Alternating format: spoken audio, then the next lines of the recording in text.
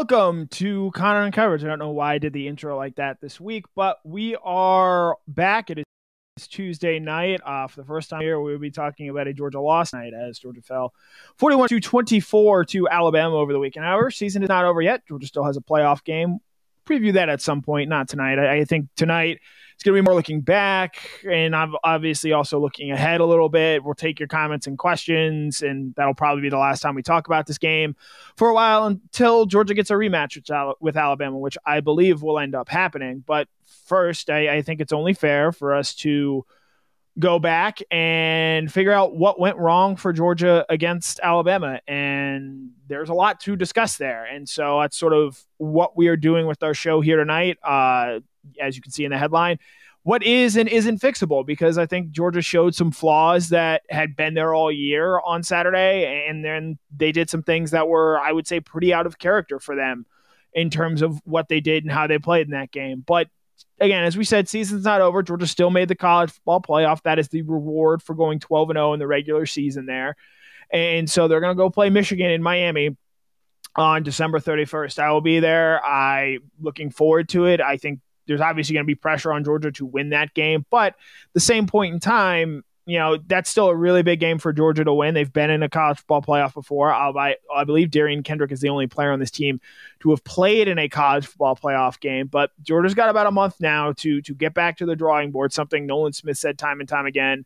A couple other players mentioned the game plan needs to get better for Georgia coming out of that game against Alabama. And so that's sort of where we're going to start tonight in terms of what is fixable and what isn't, because Georgia got embarrassed on Saturday in a number of different ways. It wasn't just the quarterback play. That defense, what we saw there in the second and third quarter from both an execution standpoint and a game planning standpoint was just not good enough. And it was not something that we had seen all that often from Georgia this year. For Alabama to rattle off 31 straight points on 5 consecutive possessions, that's losing football. And it's something Georgia hadn't done this season. And, looking ahead in terms of what's fixable and what isn't, we're going to start first with something that sort of can be fixed, and that's the defensive game plan, because I think in picking back over the carcass of this game, that's the thing that to me stands out as the biggest, just what happened there.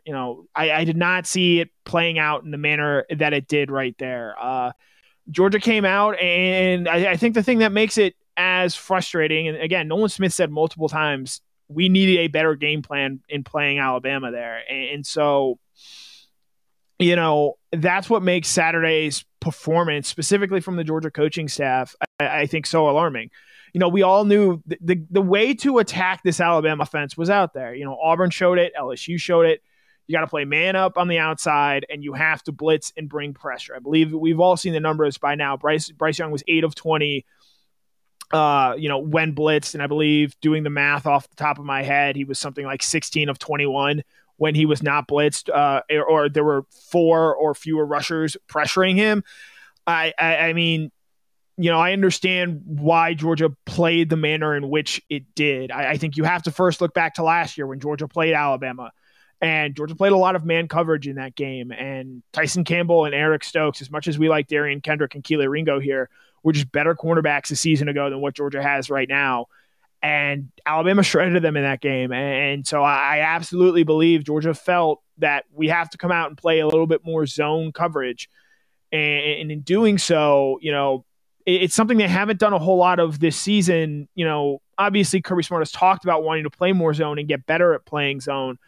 But at the end of the day, Kirby Smart, in his nature, specifically since becoming the head coach of Georgia, he has been a man sort of coverage team. That's what all the sort of elite teams do. That is the easy in college football. When you have superior athletes like Georgia, more often than not does on the outside, you have to trust that you're able to play man coverage. Darian Kendrick is going to be an NFL draft pick. I expect Keely Ringo one day to be an NFL draft pick. And so those guys you have to trust them that they're able to hold up on the outside. And early on in that game, that trust was not there. And they played a little bit of zone. They inserted William Poole into the starting lineup, a guy who had never started before.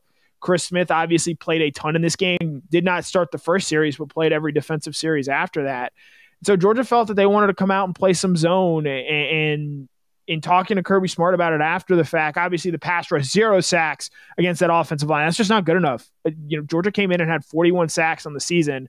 Alabama had given up 35. That was 12th in the SEC, excuse me, in terms of sacks allowed this season.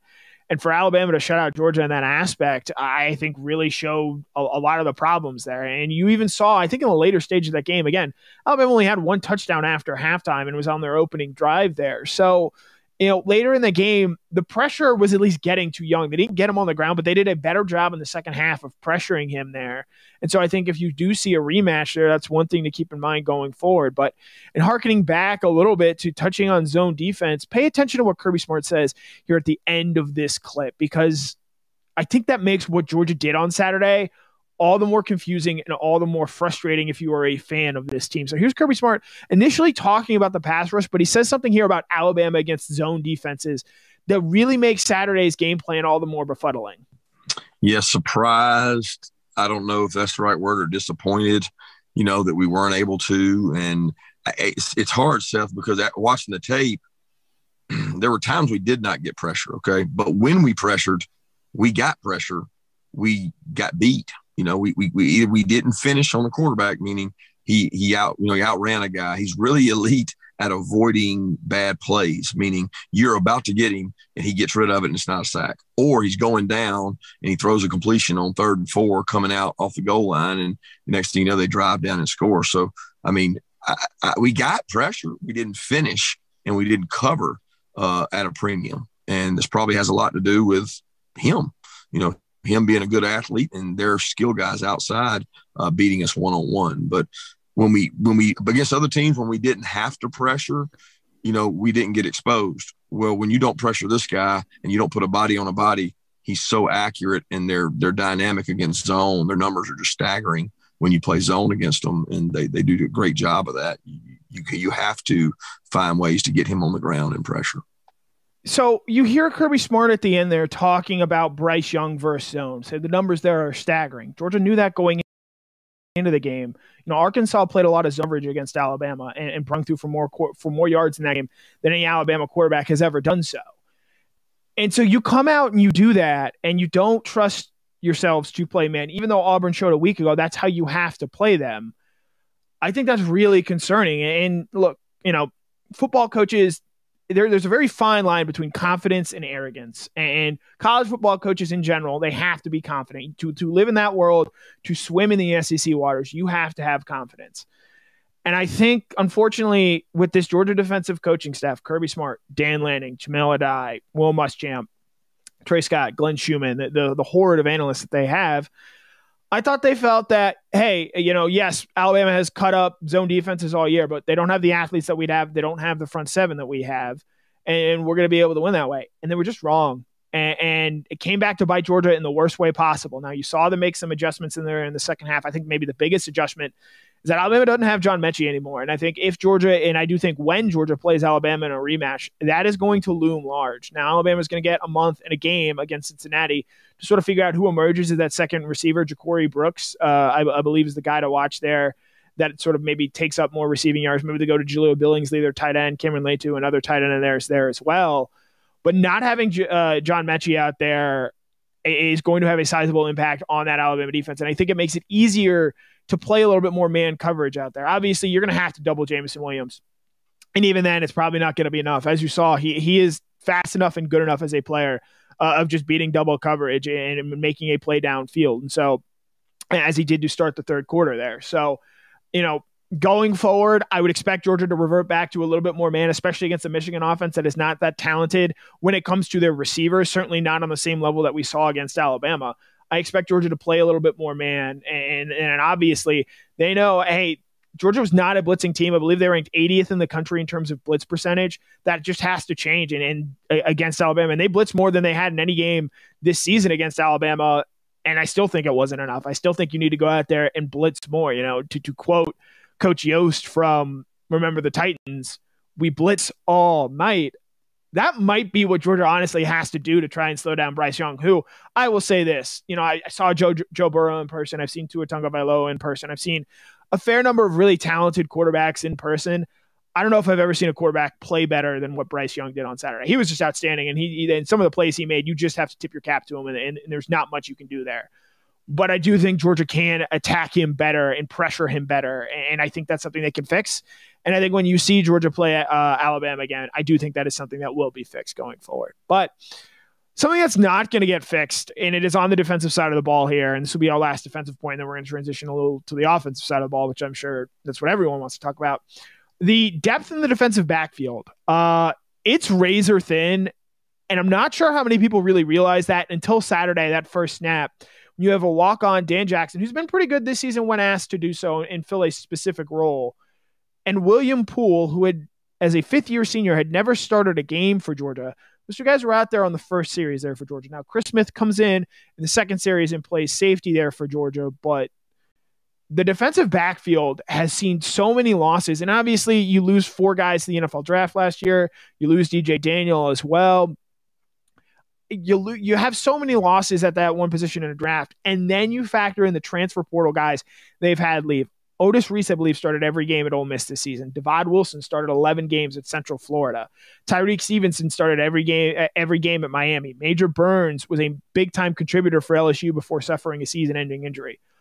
All 4 of those guys who transferred away from Georgia for more playing time, which they found at other schools, would have helped contribute to Georgia on Saturday. And so I asked Kirby on Sunday's press conference, how do you build depth over the course of the season? Because Georgia's so clearly been impacted and affected by that, it showed up on Saturday. And despite signing, I think, 13 4-star or higher rated recruits that play defensive back for Georgia, they're just really, really thin there right now. And that's why the injury to Chris Smith was so big, because yes, he was able to get it back out there and play. And I think this next month of recovery for him is going to be big. I think you could potentially see Georgia move him to the star position going forward. Depth is it's something that, despite you trying your hardest to develop guys, a guy like a Kamari Lassiter, guys like Javon Bullard, it's really hard, especially for really young players, to just become key depth pieces in the span of 10, 13 games. And so I think that's really important to consider when you're looking at an Alabama passing offense that is able to attack you the way that Alabama is. And so I asked Kirby here both about how do you just improve depth over the course of a season, especially when you're battling injuries, and then also specifically, why did you make the decision to start and play William Poole as much as you did? And I will point out Latavius Brini, who has at times been a position of concern, but he's also made some very impressive plays there. You think a pass breakup in the end zone against Clemson and a pass breakup in the end zone against Auburn. Surely Alabama would have tried to target him, especially if they had him in man coverage. But for him to not play at all was surprising to me. So here's Kirby Smart talking about why it was William Poole at the star position and sort of how the depth situation is at Georgia secondary, a place he had said all season had been a concern for him. Yeah, it is hard to add to depth as anything. I mean, you're trying to grow the younger players, right? And we're trying to get those guys ready, whether it's Javon Bullard, David Daniel, Kamari Lassiter, to grow those guys and get them better and get them to where they can be, quality backups or starters. And I think all 3 of those guys have gotten a lot better because they've gotten so many reps throughout practice and things, but they're not ready to start. They're not ahead of anybody else. And, in some ways you have who you have, and you have to develop that roster to try to get them better. And, our guys have played well at times this year, and each guy's had some poor plays, where we haven't made plays on the ball downfield. And our front has really protected them a lot of the way. And that was, it was evident last night when you get 0 sacks and you pressure as much as we did, you're probably going to have some one-on-one situations that you don't win them all. So we're going to go back to work at it, work really hard. And we felt like Poole gave us, Poole worked at corner since he's been in our place, and he's really more corner by nature and covers and he's got some speed. And when you watch him last night, he covered some guys really well. And then we also had some mental bust that we've got to help him with and make it simpler so that he can get out there and try to help us. But we felt like he would give us the best chance, especially with Chris being up in the air. Chris wasn't able to practice much last week and only took a few reps, but thankfully he was able to go in the game. But he was a guy that played star against Tennessee, and he just didn't get many reps this past week. Yeah, so Chris Smith, I think, when Georgia plays Alabama again, I would look for Georgia to employ him at that star position. Maybe you play Brini at safety. Maybe you play Dane Jackson at safety. But I think going forward, the depth and defensive backfield situation is what it is. And looking ahead, Darian Kendrick's going to go to the NFL next year. Lewis Cine, Chris Smith probably following him there as well. Georgia's secondary is going to be very thin. That's why you're seeing them go out. They're about to sign, Julian Humphrey, cornerback out of Texas. Malachi Starks is going to play safety for them. He's probably going to have to play early for Georgia next year. 5-star out of Jefferson, Georgia. They have a commitment right now from Jaheim Singletary out of Florida, 5-star cornerback. I'm trying to think. I believe there's one more cornerback that I am missing, or one more defensive back prospect that I'm missing. But they're also, as much as you want to rely on those guys, they've also been impacted by injury. No Jalen Kimber since the South Carolina game, as he had a shoulder injury and just was unable to play through it and play up to where he could. I think he could have helped this team. I think maybe you have him emerge as a corner. Maybe you play Keely Ringo more as a playmaker there in that star role and move him there and sort of see how that goes. Move sort of like Minka Fitzpatrick did for his Alabama defenses back in the mid-2010s. Tyke Smith, a guy a lot of people thought was going to be the starting star this year. He goes down with the foot injury in preseason and tears his ACL right as he gets healthy from that. So the depth in this secondary, for a variety of reasons, obviously you have guys going to the NFL, you have transfers, you have injuries there, have greatly impacted this position, and it shows just how razor thin they are. And against a passing offense like Alabama, where you have a wide receiver in Jamison Williams who's going to be a first-round pick, you have a guy in John Mechie who's going to go play for a long time in the NFL. To be that thin in the secondary makes it really difficult and limits what you're able to do. I think if they had more bodies out there, perhaps they feel more comfortable playing man-to-man coverage. But that's just not the case with this Georgia team at this point in time. That's not something that's going to get better in the next month, to 6 weeks when Georgia potentially plays Alabama again. Tyke Smith and Jalen Kimber aren't coming back for the national title game. So you sort of have to live with what you live and hope that you don't have any more injuries. You don't, Chris Smith's knee injury continues to get better and doesn't get worse. That Darian Kendrick and Keely Ringo are able to make it healthy, and Lewis Cine are making it through that Michigan game, which figures to be a very physical football game. Because if Georgia takes too many more hits in the secondary, it might not matter, sort of what game plan they have if they just don't have the dudes back there to cover. They are razor thin right now at that position. And so I think going forward, that's what we're going to see. And it's something you hope you go out and get recruits there, but they're probably going to have to hit the transfer portal again to bring guys in to try and help shore up this secondary as they tried to do last year. They brought in Darian Kendrick, tried to bring in Brandon Turnage, and he ends up, seeing, oh, wait, I'm more of a depth piece than a starter. And so he ends up transferring away or enrolling at Tennessee rather than Georgia, so to speak. So it's something that Georgia's going to have to rectify. And you have, again, sort of similar to like the offensive line. When you lose that much talent in one cycle, it is not a quick fix. It has taken the offensive line a while, and as well as they pass block. And I actually will say the offensive line, I thought, did about as good a job as you could imagine on Saturday, given who Alabama has in their defensive front. It's not back to that 2017, 2018, even 2019 level when they had those guys there. So the defensive backfield, it is what it is right now. I think it's safe to say this is a weakness for this Georgia team. It might be the biggest weakness on the team that it has right now. And it's not something that's going to get fixed. You really just need to rely on Keely Ringo and Darian Kendrick winning those one-on-one battles downfield. And that's going to be very telling against Alabama, I think, when they see them in the national title game. So that's sort of covering it from the defensive side, which I will tell you right now, I think that's the reason they lost on Saturday. I know, and we're going to talk about Stetson Bennett. We're going to talk about the quarterback situation going forward. But that's not, to me, the reason they lost that game. Stetson Bennett threw his last pass in the second quarter. It was 17-17. He had thrown a touchdown pass to Ladd McConkey. Next time he dropped back to pass in the third quarter, they were down 31-17. And that makes it very tough to win when you're sort of forced to play one way. So before getting into that, though, we're going to start with a positive here on the offensive side of the ball. And that's the involvement of George Pickens. George played last week against Alabama. I know, obviously, he made his first comeback there against Georgia Tech, had that great catch on Kool-Aid McKinstry there in the first quarter. And that's something I think Georgia wants to see more of. He only played 12 snaps in the game, I believe. And so, as he continues to get his feet under him and as he, I think, continues to become a bigger part of this first-team offense, that's going to make the life easier of this entire passing offense, because what you saw on Saturday was Brock Bowers is a difference maker. That guy on a field with elite athletes, if Bryce Young is the best player on the field there, Brock Bowers may have been the second best player on either side on Saturday. It doesn't matter if he was in triple coverage. He was making plays consistently in that game there for Georgia. And so having a guy like Pickens and having a guy like Brock Bowers makes it really difficult for you to defend that, because you have Pickens who's going to draw attention to the outside, provided that Georgia is willing to throw them out there. And then you have Bowers running over the middle. You're not going to be able to split them. You're going to have to decide who is more important to take away. And even if you decide who's more important to take away, I think you saw with Brock Bowers on Saturday, those guys are so gifted, it might not matter. George Pickens, and again, even on that catch that he had on McKinstry, he wasn't running full speed. He wasn't, running like the George Pickens we saw of old.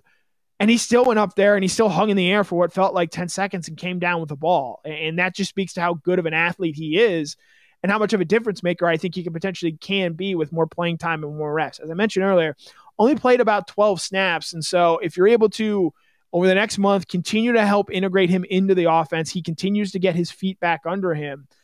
Obviously he's not going to have a game like I think you saw Bowers have, but if you're able to target him and get him to where defenses absolutely have to worry about him as much as they have to about Bowers on a play-by-play basis, if Pickens in and of himself is able to get his snap count up, I think that's going to help this Georgia passing offense and this Georgia offense as a whole a lot more. And so here's Kirby Smart talking about George Pickens, where he is at, how they can potentially get more from him as Georgia plays Michigan in the college football playoff semifinals down there in the Orange Bowl, and then potentially rematches with Alabama in the national championship game. Yeah, he worked a little more this last week, and it's a progression that we feel like we're comfortable with. We feel like he's comfortable with. We feel like the doctors are comfortable with in terms of volume. And some of that's on him from a conditioning standpoint that he continues to work on. And some of it's the ability to get the reps. You can't catch up the reps and get everything that happens. But I thought he did a nice job last night in the role he was in, of understanding what his job was. He made a couple plays. I don't know how many plays he ended up playing, but he certainly is growing in that. And some of that is also, we got some other guys who are talented, and we were able to throw the ball vertical, and a lot of them ended up being pass interferences and things like that that prevented big plays. But George is a guy that's, number one, he's not 100%. He's not his old self yet. We see that from some of the numbers, but he is getting better. He's improving. And if he continues to work like he is, or he has, he's going to get more opportunities. And that's big for this Georgia passing offense. They do need Pickens out there more because, again, the threat of him out there, and as you saw against Alabama, if he's able to make a few of those catches, it's going to make this offense all the more dynamic. But having said all that, I'm going to probably end up regretting this as we move into the question and answer portion of this, where we'll take your questions and answer them. I'm sure you guys obviously want your pound of flesh. Quarterback position. I don't know what to tell you at this point. Stetson Bennett, obviously, I think he played better than he did against Alabama last season, but the result ends up being the same. And as I have said, and as I have written since, Stetson Bennett did not lose Georgia that game. If you were coming in here and saying, we didn't beat Alabama because of Stetson Bennett, we lost Alabama because of Stetson Bennett, that's just not the case. However, when you fall behind 2 touchdowns and when you're down 31-17 and your defense finally does start getting stops and Stetson Bennett is unable to execute in the red zone, something that has been a consistent theme for Georgia this season. They have struggled scoring touchdowns in the red zone, and that reared its ugly head in the third quarter there, where Stetson drove him down there, and he deserves credit for that. But they had 2 possessions in the red zone, and they got 0 points there in the third quarter. And if they score one time, it turns it into a 1-possession game. And if they score both times, score touchdowns both times. And, Kirby Smart said it, because I'd asked him about this on Saturday, if we kick the field goal there or whatever, he made the right call on 4th and 9, throwing for it there and needing to pick up a touchdown there, because touchdowns or field goals were not beating Alabama that day. They need touchdowns in the red zone. 4 drives in the red zone, 10 points from Stetson Bennett. That's not good enough. It's not. And if you had said that before the game, I would have told you the exact same thing. Georgia needs touchdowns. They need, maybe not 28 points, going 4 for 4 would have been very impressive from Georgia there. And that's just something we haven't seen. And obviously you factor in the third down numbers. I believe Georgia went 3 of 12 for third down against Alabama. Third down's a money down. And that's when the great quarterbacks rise and make those throws when everyone in the building knows they're throwing it. And Stetson was unable to do so. Obviously the thing that makes some of this so difficult is you do have JT Daniels out there over on the bench. And I think there's a misconception about what JT is. You know, a lot of people think he is a savior. I know my colleague Mike Griffith went on Paul Feinbaum and said, if Georgia makes a switch at quarterback, Georgia wins a national championship. If JT Daniels was a national championship quarterback, if he was as good as Bryce Young, JT Daniels would not even be at Georgia. He would have stayed at USC. He would have felt confident enough that he was going to beat out Keaton Slovis. He'd probably be in the NFL by now if he was that type of quarterback. Now, I have said time and time again, I believe JT Daniels has a higher upside, specifically within the way this Georgia offense is geared. It is not a good run blocking team. Georgia needs to be able to throw the ball to win. And so because of that, I think that's where this offense sort of suits JT's skill set. You can say, yes, Stetson Bennett locked onto Brock Bowers. Did JT not lock on to George Pickens last season? You know, JT has his warts as well, and you can even look back. He was not great in that Cincinnati game. Good enough to get Georgia a win in that day, but I'm not sitting here telling you that was a spectacular quarterback performance because it was just straight not. You look back at this Clemson game last year, and I can already hear you saying, he was hurt. You know, JT's always been hurt. He has not played a full season of college. Despite him being in college for 4 years, he has yet to go through a college season without getting hurt. You know, that is something that you very clearly just have to live with JT. He hurt his oblique at the end of camp, re-aggravated on the first play of the Clemson game, comes back, starts against South Carolina, then has a lat injury there in that Vanderbilt game, and he has to miss a month. You know, you cannot bank on JT Daniels being healthy for you. And so that is why I understand Georgia riding with Stetson Bennett in the manner in which they have. Whether or not Kirby Smart makes a quarterback switch, who knows? He's done it where he moved on very quickly from Dwan Mathis. He stuck to his guns with Jake Fromm in 2018, and obviously we saw how that plays out with Justin Fields then leaving. So what ends up happening here with Stetson and JT? Kirby was asked about that on Sunday, and if you were expecting, you know, your pound of flesh, so to speak, you were expecting him to say, yeah, we're going to come out and start JT. You know, we're done with Stetson. You haven't been paying attention to literally anything Kirby Smart has said about the quarterback position over this course of this season. Here is, again, what Kirby Smart has said, which, to be quite frank, is not all that different than anything he said at any point this season. We have a decision to make every week at every position, but I have the utmost confidence in Stetson Bennett and think he did some really nice things tonight, you know, but we go and reevaluate everything all the time. But, you know, he played well, and it's tough environment we put him in defensively. And didn't, you know, we have to be able to run the ball and have a little bit of semblance of balance. And I felt like there was times tonight that we were getting into a scoring contest because our defense didn't get stops. And you don't want to have to do that. But I certainly have a lot of confidence in Stetson, and I have a lot of confidence in JT too. Yeah, and what you don't see there was Stetson Bennett was sitting like 2 feet next to Kirby Smart there. So if you expected Kirby to trash Stetson in that moment, that's just not who Kirby Smart is as a coach or as a person. And obviously Stetson, I think by now, has shown he has his limitations. And against Alabama, he's played them twice. He's thrown 5 interceptions in that game. The score has been 41-24, playing out in very similar fashion. Georgia has been able to hang with Alabama for a half, but when Alabama hits those turbo boosters, Stetson Bennett just has not been able to keep up. Whether or not Kirby Smart makes a change, I'm not sure it matters all that much against Michigan. I think Georgia's going to have to win. The way it has to win against Michigan is going to be very different than the way it potentially has to win against Alabama if and when they get a rematch there in the national championship game. But having said that, look, I can't sit here and tell you we're going to see JT Daniels, because I think if Georgia felt comfortable, if Georgia coaches felt the comfort that the fan base and certain sections of the fan base had in JT Daniels, we'd have seen him at this point. There's clearly more to this story that we're just not going to know, and we might not ever know. And, you know, much like the Justin Fields, Jake Fromm situation, that changes that story seems to add layers to it every couple of weeks, every couple of months. And so this quarterback position, I can't tell you that it's going to be fixable against Alabama. You know, obviously Georgia ideally would not want to get in a shootout type of game, but as I've said time and time again, Georgia needs to score 30 points to beat Alabama. They only scored 24. You know, I jokingly sent a tweet when they were down 38-17 after Stetson had thrown a pick 6 there. That Brock Bowers touchdown in the fourth quarter was the first time Kirby Smart had ever scored points in the fourth quarter against Alabama. They need more of that. And so, you know, do we see that change? I don't know. I'll say gut feeling right now, I'm not sure JT Daniels or Stetson Bennett are on this roster next season. I think Georgia just needs a fresh start from what this quarterback situation has been the last 2 years. And personally speaking, again, this is more speculative based than actually hard fact, but we do speculate here from time to time. I think Georgia needs to bet big on Brock Vandagriff, excuse me. You know, obviously they need to bet big on Brock Bowers, but at a certain point, you need to trust and develop that you're going to be able to develop a quarterback from his time as a recruit up through the process, because they've shown they're able to land these talented guys, but you actually need to go out there and trust him and play him. And, that hasn't really existed for Kirby Smart. And I think he's going to be forced to do so next year. And the guy I would go with is Brock Vandagriff. He's the best athlete of the bunch. You hear this year and you see this year, the ability, the mobility that Stetson possesses. I know people wanted to see him run more, and there are some people out there that say, he's not running that much.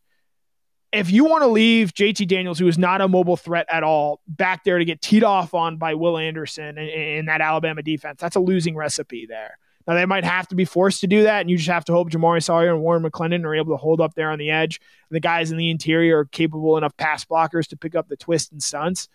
But Stetson's mobility matters. And so it doesn't matter more than JT's passing ability, and specifically how well he had done on third downs against admittedly inferior competition in South Carolina and Vanderbilt. But, it's something to consider as well going forward, just given we've seen how Stetson Bennett has played against Alabama twice now. And, if there's a third time, if Kirby sticks with Stetson, it's going to be a real difficult question to answer if it doesn't end up well. Of course, if the defense plays better and they get more stops and Stetson, again, the other issue with Stetson is that he makes those 2 to 3 turnover possible plays per game. You saw Alabama drop one in the first quarter. They had 2 in the second half, and that swung and shut the door shut there for Georgia that day. So that's it on the quarterback position. I can't sit here and tell you what you're going to see because, frankly, I think Kirby Smart has shown you his hand. I think if he truly believed that JT Daniels was a national championship difference-making quarterback, we'd be seeing him right now. It's not stubbornness. Kirby Smart knows a lot more about football than anybody watching this show right now, including myself. And so for anyone that wants to sit there and say Kirby's messing this up, Kirby knows what he is doing. And so whether or not Georgia gets what it needs to out of the quarterback position, ultimately you're going to have to see that happen on the field against Alabama in the national championship game to get to that standpoint and conclusion. Because I do think Michigan does not match up very well with this Georgia team and what they want to do. So I think that's going to be, something to watch for going forward. And we're still going to have questions about this even after the college football playoff game in the event that Georgia wins it. So that's it on the quarterback situation. I'm sure there are a gazillion comments on it right now. And I'm just going to dive right in and open it up and see what it is. I will say if you're doing anything personal, if you're doing anything that is away from the game of football, I'm just telling you right now, we're not reading that. We're not doing that here. Let's see. Robert Maloney, you pretty clearly didn't watch the first half of the show. I wasn't exactly pumping sunshine here. Let's see. Comments, questions, thoughts. I never said that it was game-changing, Mike Anderson, but it's a factor. Against the pass rush there, I think that's what you need. That is a factor in why he has been able to play, especially because I think we can all agree this offensive line, it's capable, but it's not great. And so the ability to move around there, I think that's something important there as well. And as predicted, I'm sure there are a lot of, thoughts, comments, and questions there. So, yeah, and this is another funny thing about JT. And Davin Bellamy made a comment, you need a guy that can make all the throws. G. Bama Boy says this here, and I agree with him. For years, the book on Bama was that if you wanted to beat them, you needed a mobile quarterback. You needed someone who can make plays and create plays with his legs. JT Daniels can't do that. And so, that's really interesting to see how that has changed since then. Because even you look back to Joe Burrow, who, is a more thrower than a runner. He was a very capable rushing threat. And if I'm remembering correctly, picked up a pretty huge third down in that game in 2019 against Alabama with his legs there. So Brian Kephart agreeing, I'm not sure what's gonna change in there. Again, Georgia's just gonna have to blitz more, and they're gonna have to trust. And I'll say this: Nolan Smith and some of those edge rushers, they have to win more. Now, Bama's gonna get the ball out of there quick out of Bryce Young's hands. They made a lot of quick read throws sometimes, and so obviously that's gonna be something there to watch going forward as well. But they need that front seven to win. And they just didn't do that enough on Saturday. Williams, is such a good receiver. You're obviously going to have to try and double team him and have other guys on Alabama beat you. And I think that's a lot easier without John Mechie now. But, Ja'Cory Brooks is a 5-star wide receiver, and we could absolutely see him blow up. Jaleel Billingsley is as talented as anyone on that Alabama team. He just hasn't been consistent. So, Brian, to answer your question, Auburn showed you the scheme. Auburn showed you the blueprint and what to do. Georgia, for whatever reason, just did not follow through on that. And so, I don't believe the whole conspiracy that, they were trying to get 2 SEC teams in and they were being vanilla because they knew they had a second game.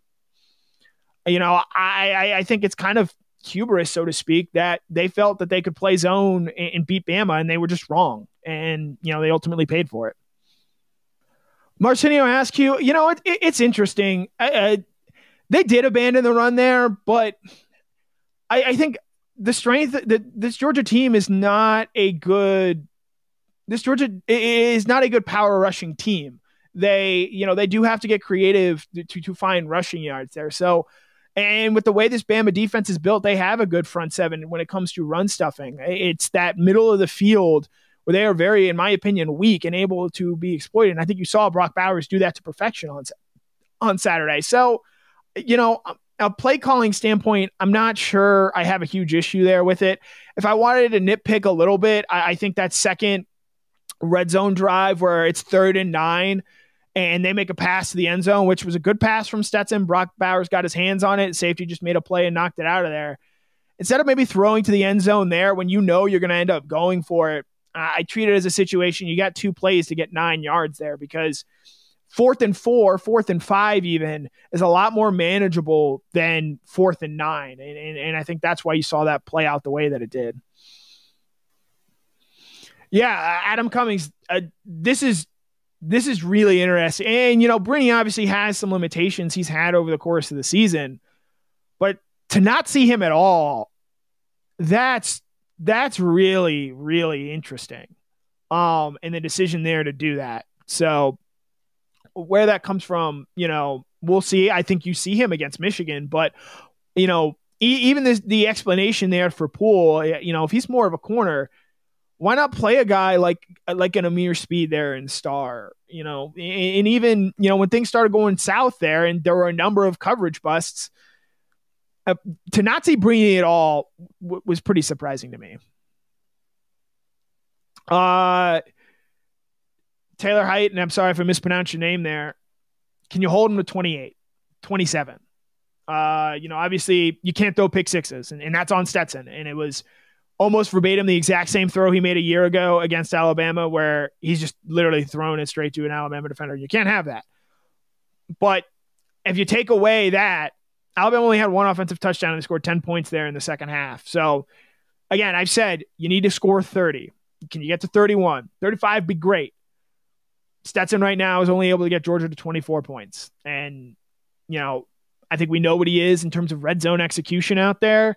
So we'll see. And, that's something where situationally Stetson Bennett has not been great on 3rd down and red zone. And, he's great at keeping Georgia on schedule and ahead of schedule there. But again, as I've said, and I think there's a big misconception out there, I said JT is the more talented quarterback, but I'm also based in reality right now. And Kirby's shown that he's going to stick with Stetson Bennett.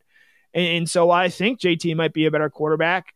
Kirby Smart to this point has disagreed with that sentiment. So we'll see where it goes from here. But, Georgia needs to get to 35 points, 31 points offensively. I think Georgia's defense, asking them to hold Alabama to 27, 28 points, 24 points, I don't think that's too ridiculous to ask. Josh Beatty. So yeah, we'll answer some Michigan questions here. Michigan wants to run the football. They have some very good running backs. Hassan Haskins, as you saw, just out physical than Ohio State defense. Blake Corum is a very good running back as well. Donovan Edwards is a name Georgia recruiting fans know there as well. But against Jordan Davis, and I'll say this for Jordan, I don't know how much you can play him against Alabama, just given how much they're clearly not interested in running the football and how much you have to throw in that game. I think when you see Georgia play Alabama again, I would expect a lot more Devontae White and Jalen Carter there in the middle than Jordan Davis necessarily. But, it's an Alabama team that wants to run the ball. Georgia's great at stopping the run there. The quarterback, Cade McNamara, does not exactly strike the same kind of fear that Bryce Young does. And on the outside, where they have some good tight ends, they are not nearly as good or as dangerous as those Alabama wide receivers and even those Alabama tight ends are. Defensively, they've got two great rush ends, and it's going to be an interesting way to see how Georgia goes about attacking this Michigan defense, because again, I think you're going to have to try and throw the ball. You saw Ohio State have some success there, and this Georgia team is just not a great running team. And so, is that maybe the game that you see JT Daniels there? One thing I will note, we're going down to Miami. Kirby Smart can't protect or eschew practice visibility the same way he can in Athens, because a lot of this is regulated by the bowl. So we're going to get to see more practice time. We're going to get to ask more questions. We're going to get to talk to Todd Monken. We're going to get to find out and learn some things down there that we're not normally privy to. And so I do think that we're going to know a little bit more about Georgia than we normally would going into this game. So I think that's going to be interesting there to see. Richard Dees, again, it's not the answer anyone wants to hear, but I think right now it's going to be Stetson, unless we get down there and Kirby Smart makes the switch. I think you're asking me right now, I think it's going to be Stetson Bennett. Hold on. Reformation Logistics. Hold on, because I do want to answer this question. I'm not talking about Jake Fromm at all. But okay, so it disappeared because there are just a gazillion comments right now. Reformation Logistics had essentially asked, is there anyone in the transfer portal that interests you? And I said earlier, I don't think Stetson Bennett and JT Daniels are quarterbacking this team next season. Just before this show started, Max Johnson went to the transfer portal. Max Johnson was a starter at LSU this season. Obviously, not the 5-star player, but he was a good player, I think, this year for LSU, and has shown some real flashes there in an incredibly tough and unstable situation. And I think he is someone who, if you told me Georgia went to the transfer portal for a quarterback, A, I wouldn't be surprised. And B, I think Johnson is a capable guy who's shown you he can be a starter in this league. The thing that makes it very interesting is that Max Johnson, who is from Oconee County, went to Oconee County High School, has a brother, Jake Johnson, who is actually the number 1 tight end in the 2022 recruiting cycle. I imagine they're going to want to play together because that was the plan that they were going to do at LSU. And I would point out there as well, their dad, Brad Johnson, very close to Mark Richt there as well. But Georgia already has a tight end commitment in Oscar Delp, who I believe is a very, very good player. And so, obviously it's going to be interesting to see how that sort of plays out. But Max Johnson is a player. If I'm Georgia and I'm looking to add a quarterback through the transfer portal, I wouldn't touch Spencer Rattler. I have no interest in that guy. From following him on Netflix to seeing the way things panned out at Oklahoma, sorry, I'll pass there.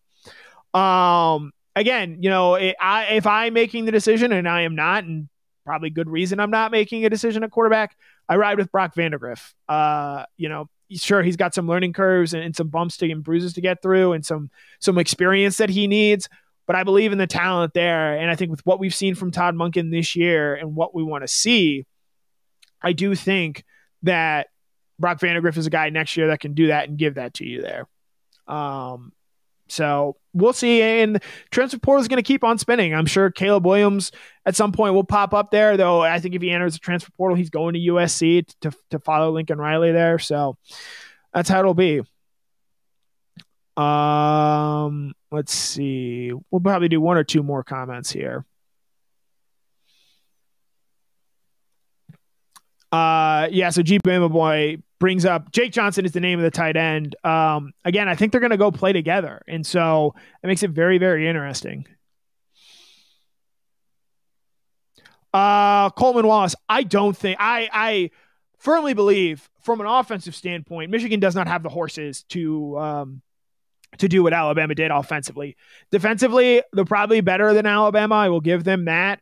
But I do think, as Michigan State showed you this year, as even Ohio State, was able to move the ball on them, this defense is good and it's talented, and you better stay out of third down situations and not find yourself in anything 3rd or 5 or longer, because those rush ends, Aiden Hutchinson and David Jerbo, I'm going to learn how to pronounce his name at some point. I just haven't had the chance to do so. Those guys are studs coming off the end. Hutchinson is a Heisman finalist, and he might very well end up being the number 1 pick. So you've got to stay on schedule against this Michigan defense. JCP, I don't think Elias Ricks is going to end up coming to Georgia.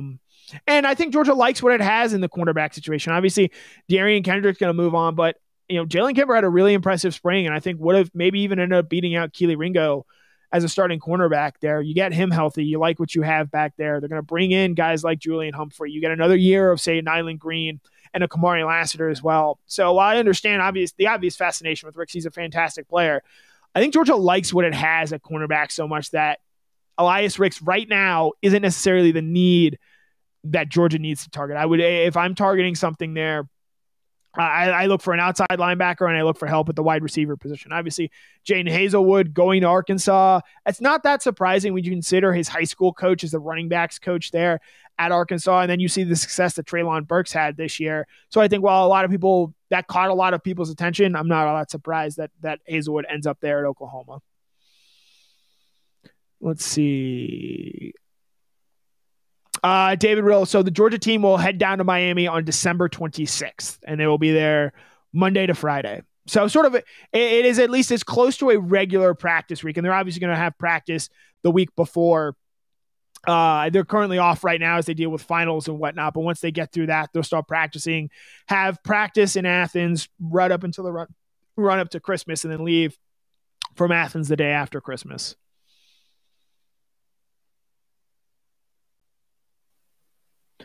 Hugh Nash, no, Jalen Kimber's not going to play. He had, I believe, labrum surgery, and that is a long-term injury that takes a while to recover from. I do like your idea of Ringo at star potentially, but I think he's impressed as a corner, and obviously he gave up the long touchdown there, but I thought more often than not he actually held up pretty well there for Georgia on Saturday.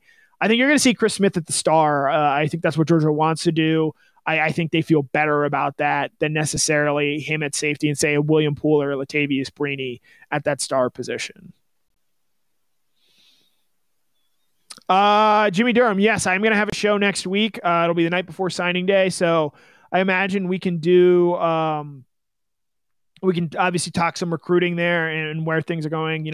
Some big names are obviously starting to emerge as far as who might be deciding that day. Kamari Wilson, four-star linebacker Shamar James is someone who Georgia is recruiting very heavily right now. Marvin Jones Jr., pass rusher out of Florida, is a name to watch. The recruiting cycle is really going to pick up here in the coming days. Derek Eady, yeah, I thought James Cook and Kenny McIntosh both played well. For as much as we want to dump and forget that game, there were some players that had some real positive moments. Devontae Wyatt, I have no qualms with him. I thought he played outstanding. That hustle play where he stripped Bryce Young, he really flashed for me in that game and really impressed me, even beyond the season that he has had to this point in the season there. James Cook and Kenny McIntosh, I mentioned. Obviously, Brock Bowers was outstanding in that game. I thought Jamari Sawyer on a bad foot did an incredible job against Will Anderson in pass coverage. He only had one sack. He came at the very end of the game there.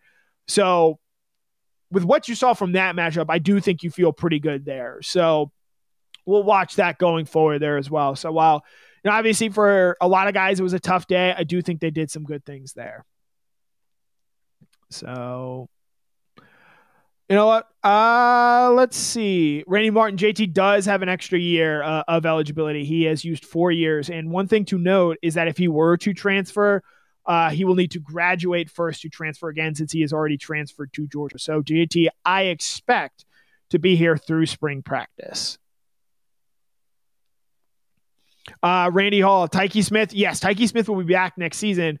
However, he will not be playing in the playoff game. The ACL injury obviously takes a while to come from. I think the hope there is that you get him back for that game, or for spring practice, and obviously you take that cautiously and then hope he's 100% ready to go, hit the ground running when Georgia starts fall camp for the 2022 season. But they're going to need Tyke Smith next season, given some of the further attrition that they're going to see in the secondary there.